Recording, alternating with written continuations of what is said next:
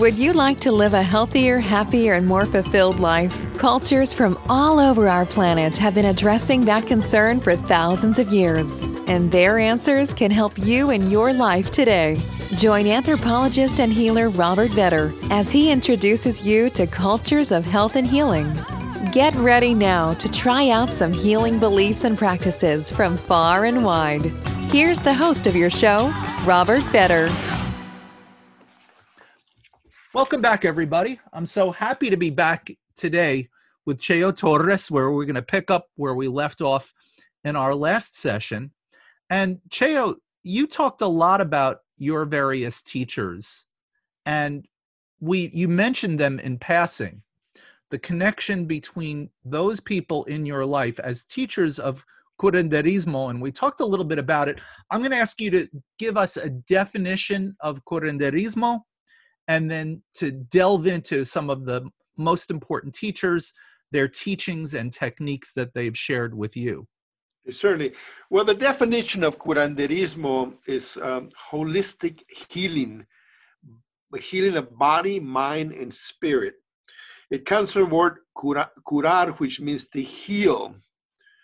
And in earlier years, a curandero would apprentice under another healer, or someone that wanted to be a curandero would apprentice either a family member or a friend of a curandero. But nowadays, there's schools like CEDEC, Centro de Desarrollo hacia la Comunidad, Human Development Center in Cuernavaca, Morelos, Mexico. I think you're familiar with that center. Yes. Dr. Arturo Ornelas heads that center. There's not very many schools, but there are a few schools. Naturopathic medicine is pretty similar to curanderismo. They work with plants, with rituals, with those things that are holistic approaches to healing. Very good. That's a good working definition. Now, Cheo, if you could, tell us about some highlights of how you learned, what you learned, and from whom. Well, I start with my mom. My mom would do all sorts of rituals, and she knew so much about plants. At a young age, she taught me a bit about plants. She didn't have an herbal garden. She had them spread all over our home amongst the flowers, but she knew her plants. We didn't have a sprinkler system. No one did back then. She would water her plants in the morning and in the evening. And she would talk to her plants. And there were times on Saturday mornings that I would join her, and she would explain the plants and what they were good for. And so I believe my mom was my first teacher. And then later on, I would say that Chenchito, whom I discussed earlier, was my second teacher. I met Chenchito, and many years ago, and he was my teacher for about 30 years. He was in Mexico. That was a challenge. I would invite him to the U.S. every once in a while. He would stay with me. And then when I was in Texas, before moving to New Mexico, I read about a lady by the name of Elena Avila, who was your teacher also. Mm-hmm. And I was offered a job in Albuquerque, and she lived in Albuquerque, actually north of Albuquerque, in a suburb called Rio Rancho. And I got to meet Elena, and I spent a lot of time with Elena, and she was a wonderful teacher. Unfortunately, she passed away a few years ago. A registered nurse, but she was a wonderful healer, became a curandera. And then another teacher of mine was Rita Navarrete, who I'm still working with, and you know Rita. Sure. And Rita came to New Mexico probably 25 years ago, before I started my class. I had an international conference on traditional medicine here at the University of New Mexico. Dr. Arturo Ornelas brought a group of healers by bus all the way from Cuernavaca, outside of Mexico City. It took them about 20 some hours to get here, 30 hours. Rita was one of the many healers that came. And I met so many wonderful healers, but for some reason, Rita stood out. And later on, she joined me 20 years ago for a formal class that I now continue teaching. And she's been coming for 20 years to this class, but I've known her for 25 years. She's still my teacher. She's just a wonderful person. So those are some of my key teachers. Of course, some of my students turn out to be my teachers. They think they're learning from me, but I learn from them. They have so much to offer. Those are a few people. In the book that I wrote called Curandero, I have biographies of all of the teachers that, well, not all of them are my teachers, but all of the curanderos that have made an impact on this tradition that I've worked with. And you're in that book also, including Chenchito and many others. And I'm honored. Can we talk a little bit about Chenchito? Specifically, I'd like you to describe how he acquired the information that he would share during his public sessions and what those public meetings were like, including the one that I was fortunate enough to be there for. Well, Chenchito, I believe, learned from his mother. His mother was one of the first apprentices of the famous Niño Fidencio, who died in 1938. Chenchito vaguely remembers El Niño Fidencio. Remember, 1938 is when he died. But he recalls a little bit about Niño Fidencio. But his mom was one of the original disciples and assistants of the famous Niño Fidencio. So he became a full-time healer. I mean, that's all he knew, healing.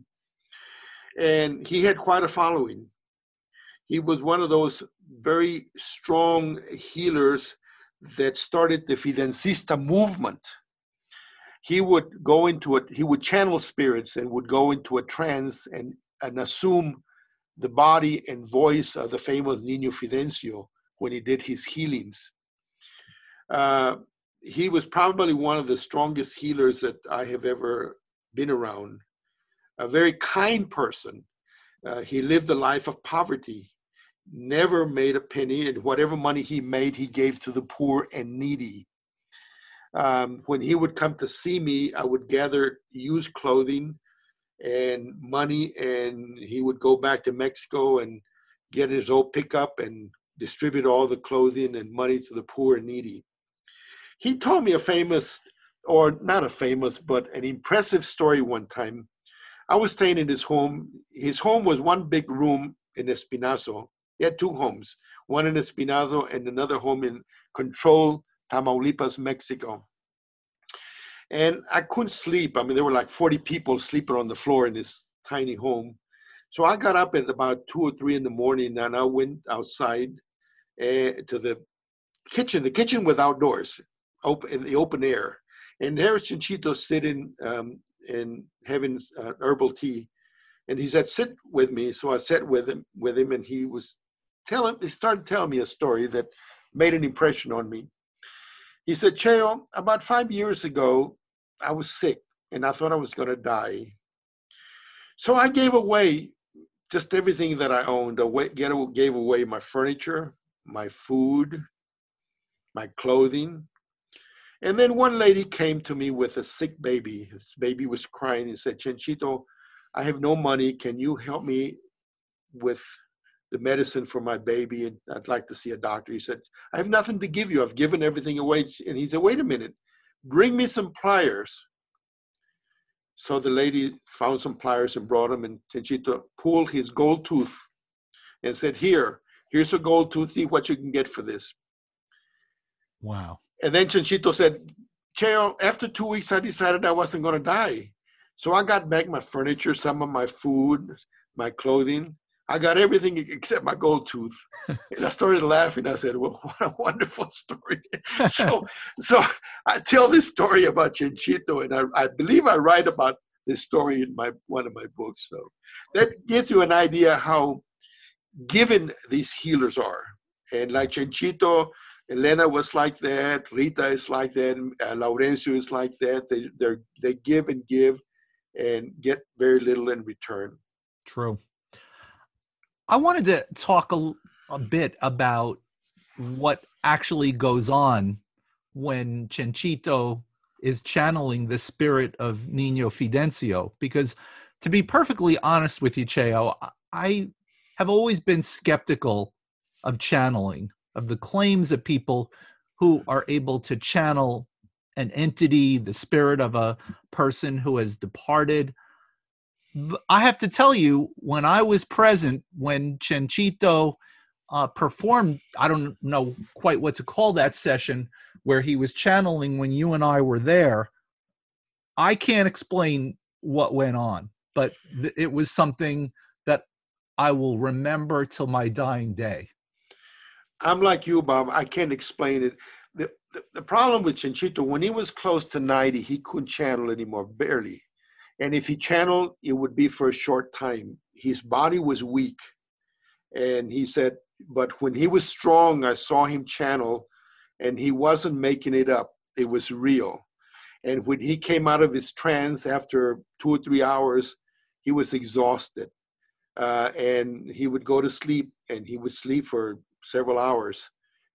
You think about how much his body was working under these conditions. 2 or 3 hours, I mean, standing and seeing patients, hundreds of patients, it just wears you out. No doubt. But I really can't explain that. I can't, and not everybody can do the channeling. I mean, it just takes a lot of practice, I'm guessing, and your special gift that this man had.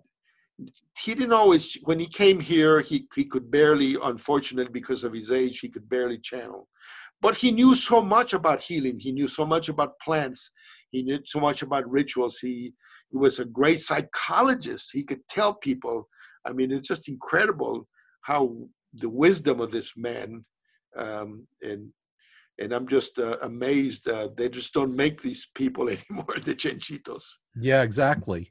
Well, if you were to come up with a summary of what you learned in terms of the wisdom and the teachings of Chenchito, how would you sum it up? I learned to be humble. I learned to be giving, basic things that sometimes we forget. I learned how to listen, those very basic things. I learned what's important in life, and it's not the material things that we own. It's giving to other people and helping others. Just basic things that we forget, Bob. We're so attuned to material things, to the TV sets and to video games, and that we forget about what it is to help others. In return, it makes us stronger and richer. Well, he was certainly an inspiration. I want to turn my attention for the last couple of minutes, if we could, to Elena Avila, who wrote, I mean, along with your books, her book, Woman Who Glows in the Dark, is the one book on curanderismo that I recommend to people who want to learn about this art, because it talks about it from the inside rather than as an objective researcher describing it from the outside. I thought Elena did a brilliant job of describing what her life was like as a curandera. And I'm just curious to know a little bit about what your experiences were like in learning from her in the time that you spent with her. I spent a lot of time with Elena for several years, maybe 10 years or so. What I learned from Elena is that I give her credit for the soul retrieval concept that she started. Her idea, after working with native healers and Mexican healers, was that sometimes we go through traumatic experiences. Whatever caused that trauma, whether it's a burglary, a robbery, a sexual assault, whatever it is, you have trauma. And the trauma is causing stress and is causing illnesses. And the idea that Elena has is you've lost part of your soul, your spirit. Some people call it the energy has been damaged. So she's trying to bring, and your soul has left your body and it's wandering. And that's why you're having these trauma experiences. But through certain rituals and limpias, energetic cleansings, she was able to bring back your soul to your body, and therefore help in the healing process. And she termed it the soul retrieval. She did other things that you recall to bring back your soul. Or some people say that it's your aura, it's your energy that's been damaged, and you're smoothing your energy. Therefore, it helps in the traumatic experience. What a wonderful concept that she coined and she wrote about. Yeah. And what a wonderful woman that she was that we lost, unfortunately. I really attribute to her how I learned the platica part, the heart-to-heart talk, because as a psychiatric nurse, she had a particular way of working with people where she was able to delve through layers of interpretation and emotion to really get down to the root cause of what needed to be healed, whether it was through the limpia, which, as you said, is the cleansing ceremony, or through soul retrieval, where that lost part was brought back. But she was brilliant in her work. I'm glad you brought the platica. The platica was part of the soul retrieval concept, because you talk about your problem, and then she goes over the limpia with feathers or with plants, and but that is part of the concept that she coined, and a lot of people use that now. So she reminds me of the famous Teresa Urrea, whom I write about, who died in 1906.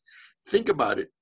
Read about Teresita and then think about what the qualities that Elena had, and they're very, very similar. That'll be my homework. Yes. Well, Cheo, this has been wonderful. I've really enjoyed part 2 of our conversation together, and I look forward to part 3, where we'll get to talk a little bit about the work that you're involved in now. Thank you, Bob. Thank you so much for being with us today, Cheo. You bet. Thank you, everybody, for listening. This has been Cultures of Health and Healing with Robert Vetter. Thanks for listening. Please remember to subscribe and rate this show and share it with others. Until next time, remember, your health and healing matter, and you can find your own unique path to optimum wellness.